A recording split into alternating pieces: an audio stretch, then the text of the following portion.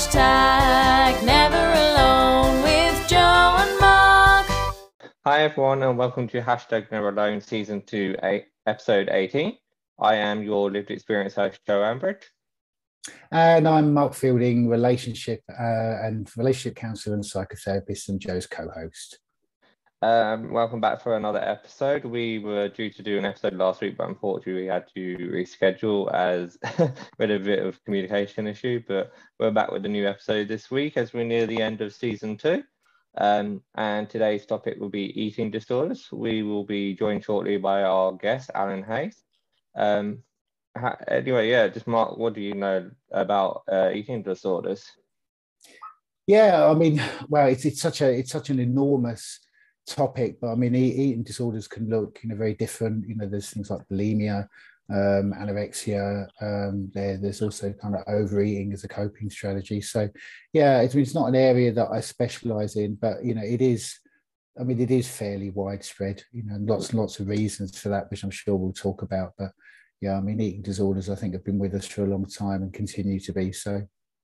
Yeah, awesome. So lucky enough, we actually have as I mentioned before, we have a guest who does specialise and does know about eating disorders. So I'd like to introduce Alan Hayes. Thanks for joining us, Alan.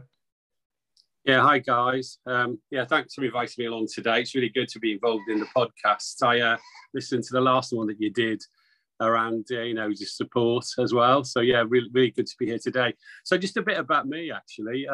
So I basically retrained as a psychotherapist about 12 years ago after working in business, so working in logistics, but also working in the fashion industry as well. So obviously looking at not being aware what they were eating disorders, but when I was working in the fashion sector, lots of pressure on people to look perfect and, lots of issues around body dysmorphia. So huge pressures on people. And so I retrained originally to be a psychotherapist. Then I set up an organisation called Therapy Partners, which was founded in 2015. We're now currently around 34 therapists working across the sector, psychologists and psychiatrists.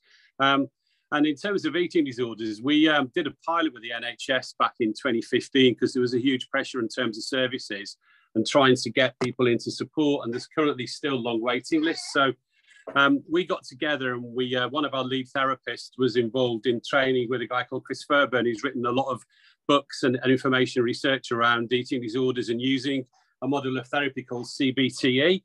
So we piloted that back in 2016 to 18. And that was offering target support for individuals, peer support groups, some awareness training, psychoeducation support for like local organisations. We did a video as well with people with lived experiences talking about the condition and the helpful strategies, some partnership working, and we call that the PETS summary. So it's a PETS, psychoeducational, educational, therapeutic support. So we run that really effectively, working around 40 or 50 people.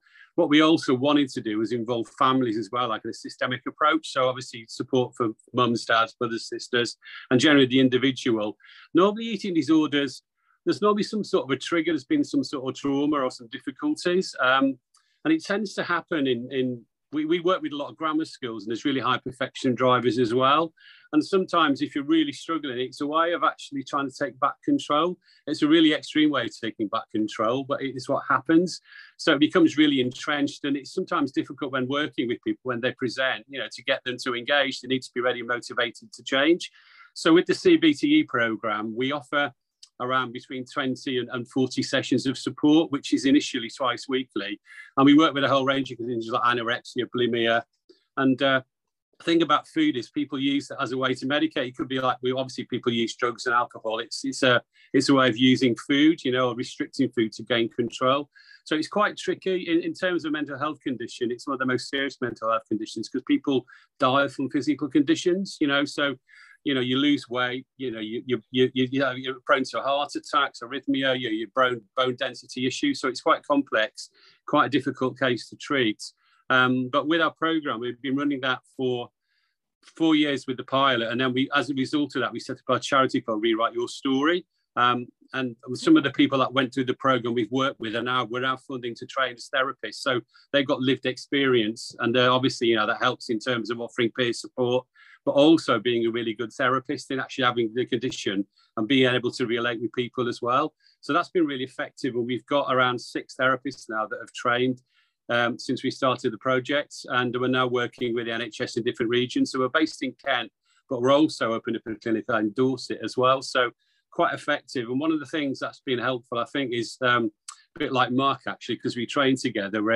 So I did my systemic therapy training and family and couples training, and using systemic family therapy methods was really helpful in supporting the environment for the young person, so the family, and offering support and trying to make sense for with mums and dads, brothers and sisters as well. So that's a bit about the project. There's a whole load of information on our website around eating disorders. So if you look at therapypartners.co.uk or rewriteyourstory.org.uk, there's videos on there, there's information, there's fact sheets, there's quite a lot of information that you can access to, and also if you need to contact us, we've got a phone number, we've got a newsletter, so you can engage. We're on social media. So if anyone's struggling with anything, and we work across the piece as well. We're based in the UK, but we've got clients that are based in the Middle East. We've got clients in America, and we've got a couple of clients in Australia as well. So we're pretty global in offering support. And with the charity, we're happy to give some free advice out for people. And if we can signpost, generally we will do as well.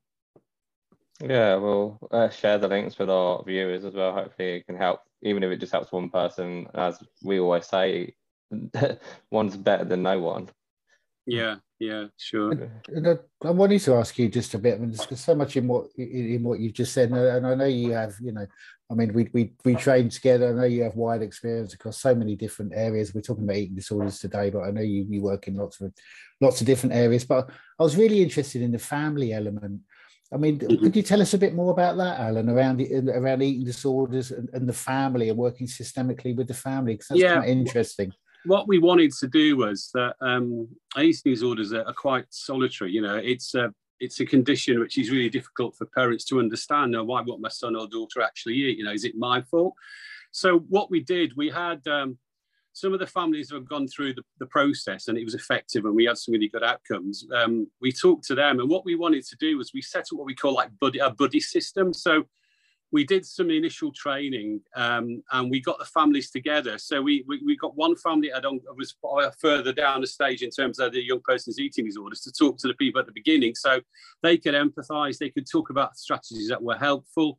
One of the really simple things was in terms of one of the families we worked with bulimia, so binge and purge. So their daughter was obviously, the lady was going to buy the shopping, and then the daughter would basically eat it and then purge it. So one of the things that one of the other families were aware of was they went out to Iceland and bought frozen food. So it's not as instant for people to actually access that. So really useful strategies and ideas and systems just for other people. But also, apart from the groups that we run outside the groups, we formed a network on WhatsApp. So they could support each other. So if they had a difficult day, they could reach out to another family member. So it's really something which is like 24/7. You're okay with the therapy. It's focused and it's boundaried, and it's on a group basis. But that was like an informal network that could help people to help support each other. And they were sharing information, resources, and useful information that they could help support their young person as well. Yeah. And what are some of the common causes or roots of the problem that causes eating disorders? Normally, there's been some sort of a trauma. There's probably been relationship breakdown, and the people were younger. A lot of it's around social media's not been helpful. We're working at the moment with there's a lady called Professor Philippa Dietrich at the University of Southwest, and they've got some funding by Dove, which is the people who do a lot of soaps and products around body confidence. So normally you'll feel not happy about a certain part of your body, and then obviously social media, everyone will be on posting really edited images. So some of the images that you see on social media in terms of your presentation and what you look like are unreal because there's edited so much. And one of the things that we did some school assemblies and workshops, and we show a video whereby it shows you a model actually being completely changed, like her legs are stretched, her arms, her face is changed. And it's unreal, and people are trying to get perfection. They're judging themselves by other people online, and that really entrenches it. And you get, it really doesn't help in terms of your well-being. Just looking at being involved in things like Instagram posts and lots of products as well. So there's lots of information and celebrity. So people feel unhappy about a certain part of their body. There may be a negative comment. So it is, you put on a bit of weight or something like that, and people, it really entrenches them, and they think, right, okay, I'm going to control this. So there's lots of factors. There's nothing really indirectly as one contribution. It's a various sort of things that cause it, to be honest. Yeah, I mean, people use it in so many different ways, don't they? As a coping strategy, and it's the kind of thing that I think is really, I don't know, it's really difficult for the whole family, isn't it? I think, it is. If a young person is, he has anorexia, is restricting, and, and the family don't know how to deal with it. And it really, really ripples out throughout the whole family system, doesn't it? And in terms of social media, I mean, this is something we've talked about a lot, Joe, isn't it, on previous shows? I guess what you're saying, Alan, is the images that people see are just, their ideal images, and then normal people just try and, create bodies that look like these images, which are inevitably photoshopped anyway. And then it just drops them into a cycle of, of not eating and anorexia. I mean, I wanted to, moving around a bit, but I wanted to ask you a little bit around CBTE and what a journey looks like between diagnosis and kind of recovery. I mean, I'm sure it's not a linear thing, I know, but generally, what are the steps that people go through in order to recover? Yeah. So what we normally do an assessment, which is about an hour and a half to 2 hours, and we use various assessment criteria. So there's a thing called the EDEQ, which is Eating Examination Questionnaire. We also use a thing called the CIA, which is a clinical impairment assessment. So this gives us an indication and helps us try identify if there's an eating disorder present. And then the program starts with stage 1, which is intensive therapy. So it's twice weekly for the first stage, and then we go into weekly. And depending on the presentation, the complexity of the eating disorder, it's normally going to be around between 20 and 30 sessions. Also linked in, we offer family support as well. So normally after about session 10, we'll get the family involved, just to confidentially feedback and obviously just help and give them some strategies. There's also some support groups that we feed the families into so they can support each other through the journey as well. And then obviously, once that's completed, we do a final assessment probably about 8 weeks after we completed. But we've also set up some legacy groups as well. So some of the first cohort we put through, we did some groups whereby people can, because the thing about eating disorder, you tend to become quite insular and your relationships break down. So it's about trying to basically be introduced to your friends, to your colleagues, and actually just really simple, basic things like going out to a restaurant and ordering a meal, and just useful strategies around that post completion. So in terms of the outcomes, we've got this report that we did, which we published. There's quite a lot of information. I can send you links for it, and it's got some of our baseline recovery models. So I think normal baseline recovery NHS data is around sort of 8 to 10%, because we work systemically and use some different methods. Our baseline of either people maintaining or recovering was around 53%. So the evidence is really there in terms of what we did and how we worked. So, and we're still doing that. And obviously, as things normally happen in terms of NHS and the pressures, funding was withdrawn. So we set up a charity, and that took forever as well. Really complex trying to set up a charity and all the hoops to jump through. But it took us 2 years to do that. We formed Rewrite Your Story in 2019, and we're working with various funders now. So that's funding, people to come through, and there's no cost to them. So we've got, if they meet the assessment criteria, we have suitable funding. I think the program, if you went, for example, went privately to the Priory, you might pay around sort of £5,000 to £10,000 for the model. It's really expensive, so we try and offer where we can through our charity, funded support for people. And the most important thing about what we try and offer is with any sort of mental health condition, but even more so with eating disorders, is early intervention. Because once it becomes entrenched, it's really, really difficult to get people into recovery. So finding there's an issue, getting a quick assessment and starting therapy. And from normally assessment to starting therapy, we're about a week. So we're really, really quick in getting people in, getting them seen. What we wanted to do as well with the charity, a lot of people, because we cover quite a big area in the southeast and a bit of the southwest, is local support. So we work with other organisations, and they provide us counselling rooms at low cost, so we can see people within a 5-mile base. So you haven't got to drive. For example, if you're going to sort of some of the other services across, you might have to drive from we're down in Mid Kent, but from East Kent, it may take you an hour and a half in the car. And if you're doing that twice a week, it's expensive, and it's also a lot of pressure for families as well. So we try and make therapy really ideally affordable or free if we can fund it, but also local and effective, and get people in there really quickly. Because, you know, in terms of recovery rates, if you get people seen really quickly, we can get some really good outcomes for people and get them well again, or make them better. Eating disorder is difficult because you may never recover from it. It may be a lifelong condition. It's a way of trying to offer support and just maintain and keep people well as well. And one of the things that we also do is we do our peer support. So if you are struggling, you know, we've got people with lived experience that work with us. The most important thing for them is we offer really good clinical supervision for them, because if you're dealing with people and you've got your own demons, it's making sure that you're well. It's like therapists, we need their own supervision as well, that you're actually safe to work and that you're okay with it as well. I mean, I'm thinking about the 53%. I mean, wow, I mean, that is amazing. I mean, the NHS was around the baselines are quite low. Yeah. But it's just working in a different way, you know, and being realistic about it and offering quick intervention. I think we tended to work with people that were suitable for CBT. It's not suitable for everybody. It tends to be an early intervention therapy rather than, you know, for people who are more entrenched as well. So, yeah. Do you want to come in, Joe? Yeah, one of the questions, I know it's something we talk about a lot, but what are your thoughts on things like reality TV shows, especially stuff like Love Island and Too Hot to Handle and stuff, the bad, I'm trying to think of the word, kind of the body image ideal that they portray? Does that have an impact on a lot of stuff like that? I don't think they're helpful. I know they're really, really well, you know, watched, and it's a big cultural thing. But if you are struggling, that really probably makes things, you know, slightly more difficult. And I just think in terms of that as well, the amount of pressures on people as well, the people in these programs is huge, you know.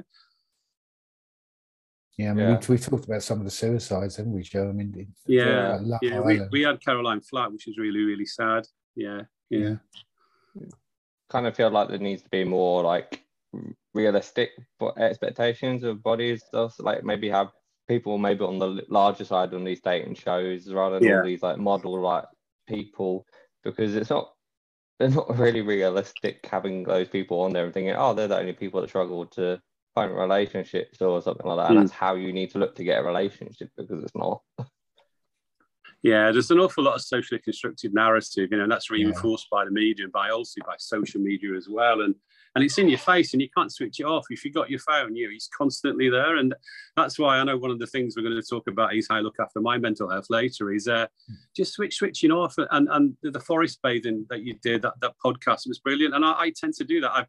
I'm lucky because I work across Kent, which is really busy, but we've got a base down in Dorset and I've got a place really close to the beach. So I just go and walk on the beach. I'll go and swim in the sea. I've got my dog. So it's just really switching off from and I guess you're just trying to, you know, cope with life by, you know, just numbing things out a little bit, and everyone's constantly on the phone. So I think social media, reality TV, and especially for younger people now as well, you know, it's just fueling a huge, you know, sort of pandemic of eating disorders. It's interesting that with COVID, I know if you look at the NHS services, I know they've had an increase of around 38% of referrals, so they're really swamped. And a lot of it is because you're stuck at home, you know, your support networks have gone, you can't do the normal things that you do. And it becomes, and also, you know, with COVID, there's this huge fear of death. People, you know, didn't know what was going to happen. Is it going to kill the whole world? You know, so it's a way of trying to take back control. And it's really been swamped in the last 18 months. And now we've got the situation with the war in Ukraine as well. So, you know, we don't know what's going to pan out with that, but also the anxiety as well for young people. So it's huge at the moment, very sadly. I mean, can people relapse? I mean, you talked about trauma, which is really interesting, that maybe the trauma is a trigger in the past, but I mean, can people relapse because of what's going on in the world? Because I mean, I think this is true for us all, but, you know, especially for young people, you know, you look at the world now, and I'm comparing it to when we were growing up, and the world wasn't perfect then, Alan, but, you know, there's climate change and there's the war in Ukraine and there's I mean, it's just, I think if you're in your 20s and you're looking at a future, I think it's incredibly difficult. And I just wonder whether people relapse because of things that happen in the present. Yeah, it's like any sort of form of addiction, really. People, are using, food to sort of self-medicate, or alcohol or drugs, and pressures get too much and you relapse. Yeah, it does happen. it could be, there's lots of triggers really, it's really difficult to say, but yeah, relapse is quite common, and it's normally based on pressure and societal pressure and possibly previous trauma as well. And the spread in terms of gender, because because often I think, media associates, kind of anorexia, particularly, and bulimia with females, but I mean, that is clearly and obviously not the case. I mean, in terms of the people that access the service, I mean, what tends to be the spread of gender? We tend to work, it tends to be mostly female, but we've seen a lot more, boys coming through and young men coming through. So it's probably around 70-30. And that's actually at one stage, it was probably around 80%, but a lot more people, because one of the things we try and do is obviously raise awareness. So we go into schools, we do assemblies. And the most important thing is that, I suppose, not really raising awareness of it, but looking at the body confidence programs, saying, that which is probably at a few stages down before you get an eating disorder, to make yourself feel okay about yourself or a particular part of your body. But yeah, so just so there is support available. It's tricky in terms of stat services, but we're around. There's a really good charity that are UK based, do a lot of stuff that we work with as well. But yeah, and it's interesting in terms of celebrity. I know there's been a couple of high-profile males that come forward just to talk about their eating disorder as well, and that's helped for the guys to come and talk about it as well. Yeah. Sorry, Joe, go ahead. Oh, sorry, I was agreeing. Yeah. I mean, I was just going to say, I mean, it's a complex area. I mean, men are probably less likely to self-report anyway. I mean, I was watching the Freddie Flint. Was it Freddie Flintoff? Yeah, that's the guy, Freddie Flintoff. Yeah. I mean, celebrities coming forward. This is something else Joe and I have talked a lot about on the show. Celebrities coming forward and talking about their mental health is massive, isn't it? I mean, in terms of normalising mental health. I wanted to maybe ask about some of the other areas you work in, Alan. We're talking about eating disorders. We can come back to that, but I know you work in other areas as well. Maybe you could just tell us a little bit more about your work outside of the eating disorder context. So we work, we're a bit like a practice of GPs. We've got a lot of specialists and professionals that cover lots of areas. So we do a lot of work with children and young people in schools in terms of just, anxiety, depression, self-harm, as well as eating disorders. Then we do a couple of family work. So we have systemic family therapists that work with us. And then we do, obviously, psychology. We do psychiatry as well. One of the things that we started, and it's interesting, we started it just before lockdown. So in September 2019, we set up a group called Men Too. And that was basically myself and one of my addiction therapists, Marcus, just to set up like a safe space for guys, to come and talk about mental health. So we were on the first one in September. We had the local mayor. We worked in a community centre, and we're running that successfully until lockdown. And we had, it was a drop-in, drop-out type group, but it worked in therapeutic community. So we had professional boundaries with it. We had a contract and agreements. And we had a mix of people from people around 19, so the oldest guy was 62, but it worked. People turned up. We had that weekly support. One of the things that we did do as well, we set up, and we were really mindful of how we monitored this. There was a closed WhatsApp group, and that was really helpful, especially in terms of lockdown, because the guys were supporting each other. So people had checked in, how are you getting on today, how's things. And one of the older guys that we had in the group during lockdown, it was really struggling. So the guys were going dropping off shopping, sorting out prescriptions. It was really a load. Probably, I think in a WhatsApp group, there's about 75, 80 of us. And we're based down in Kent. We're looking at running another group in the West Country, down in Dorset as well.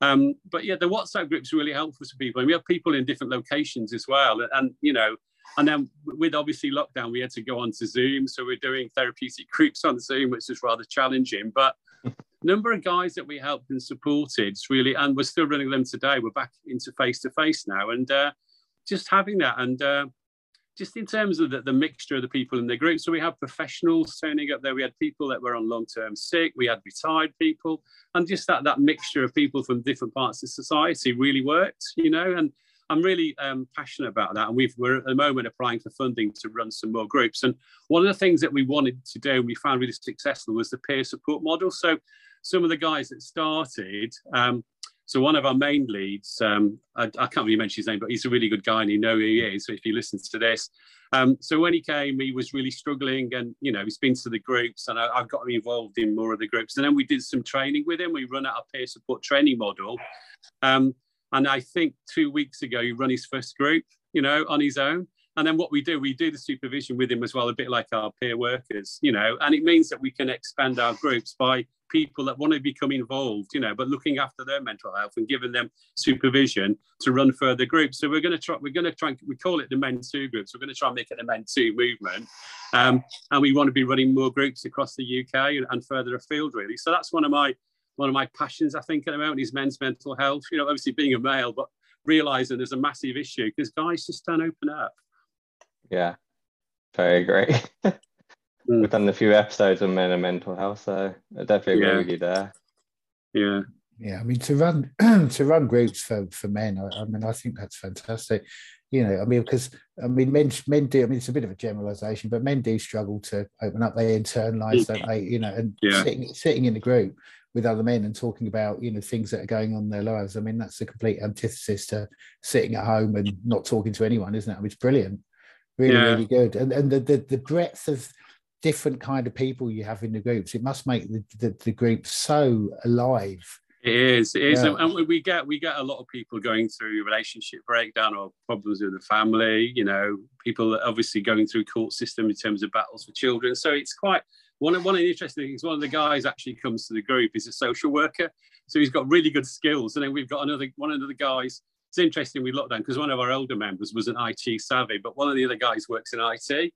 So he helped set up the phone, and we bought him a Kindle so he could join the online group. So we actually set it up for him. So it's just like a solution-focused blokey group, but it's therapeutic. We have a check-in word, we support each other, and it really helps in terms of the work. And some of the other guys following on from that will decide that they probably need to do their own individual therapy. So it means that they can get targeted support as well. So it's really helpful for that.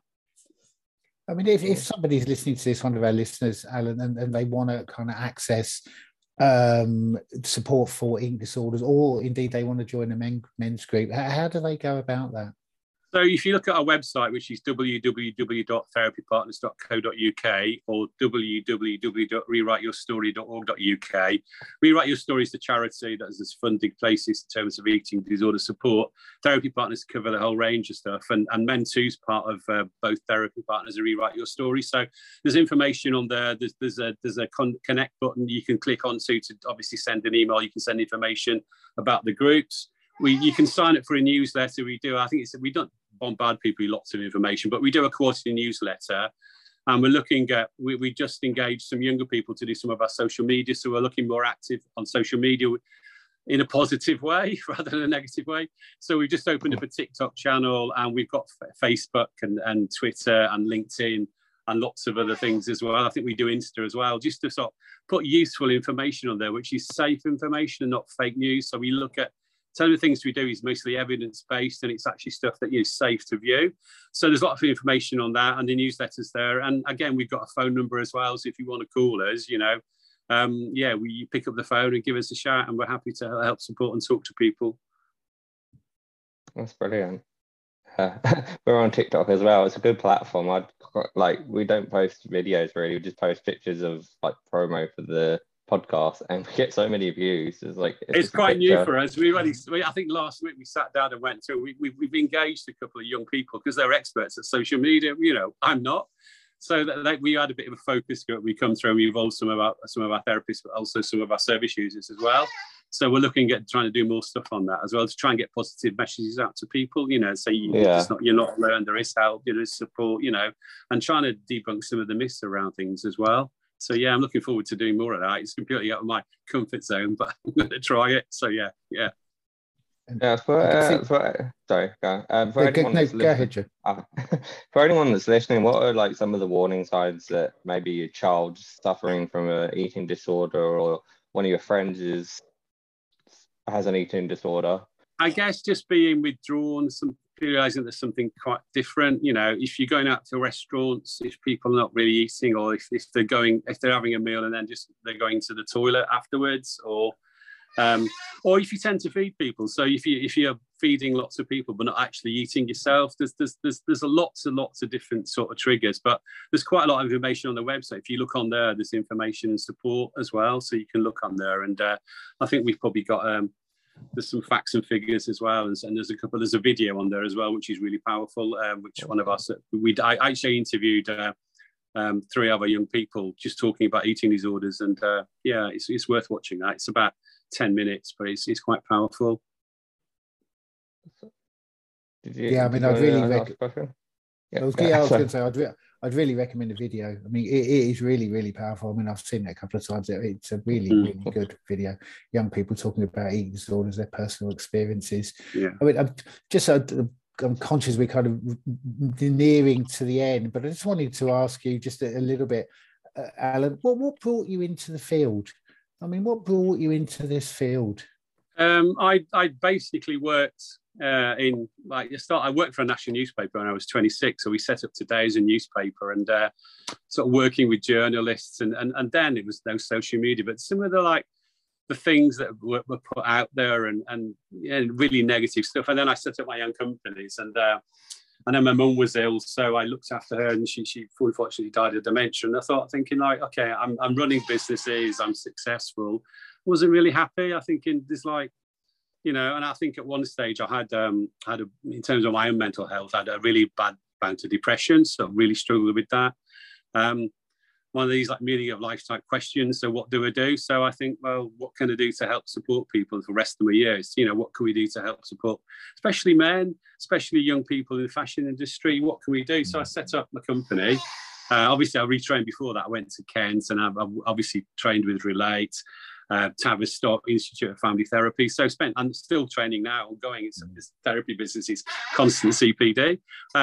So yeah, I just wanted to make a difference really, and try and change the world, as it were, to help people that may be struggling. And it's great that mental health now is more talked about. We need to do more of it because there's still a stigma, especially in certain sectors. But yeah, I just wanted to, really just turn around from running businesses and making money and being happy, to having some sort of a legacy. And obviously the charity and the business is there. And even when I've gone, hopefully that'll continue and support people moving forward, really.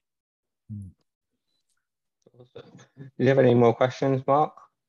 Well, maybe to ask you the final question, and just in terms of, I guess you touched on this a little bit earlier, but just in terms of your best tips for good mental health. I think is having stuff to look forward to, being able to switch off. And one of the things I did recently was I got a separate phone. So when I finish work now, I put the phone on charge and I don't look at it. And weekends now, Friday night, people know if there's a major incident, yeah, they've got my number as a major concern, they can get me.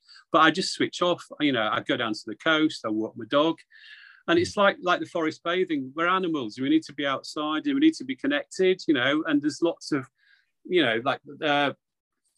being switched on 24/7 doesn't help. We're not computers. We're not robots. We need to be humans. We need, I think, family as well, and just being kind to people, just thinking, okay, you might have a shit day, but someone else may have an even worse day. Smile, just generally, try. Biggest thing is stuff to look forward to, being out in nature and switching off, I think that really helps. Yeah, I mean, all of those things are brilliant. Yeah, the switching off so difficult to do today in modern society, isn't it? Yeah, 100%.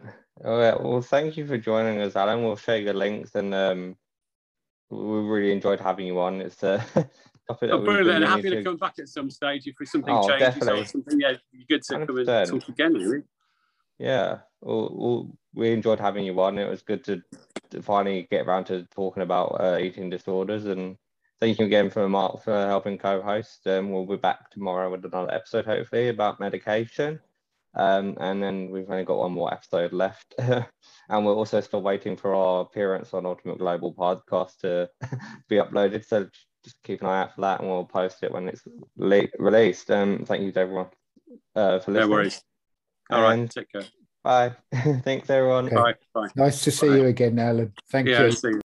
If you or anyone you know has been affected by the topics discussed in today's episode or previous episodes, please contact your local or country's helpline. You'll find them by going to Google and typing in helpline. they have Samaritan Suicide Helpline, but remember that you're not alone, as the title of the podcast says.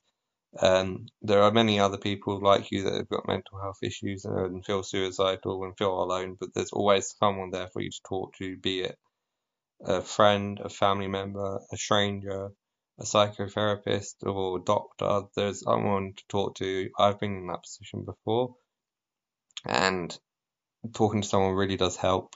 It's okay to not be okay. And I will see you in the next episode.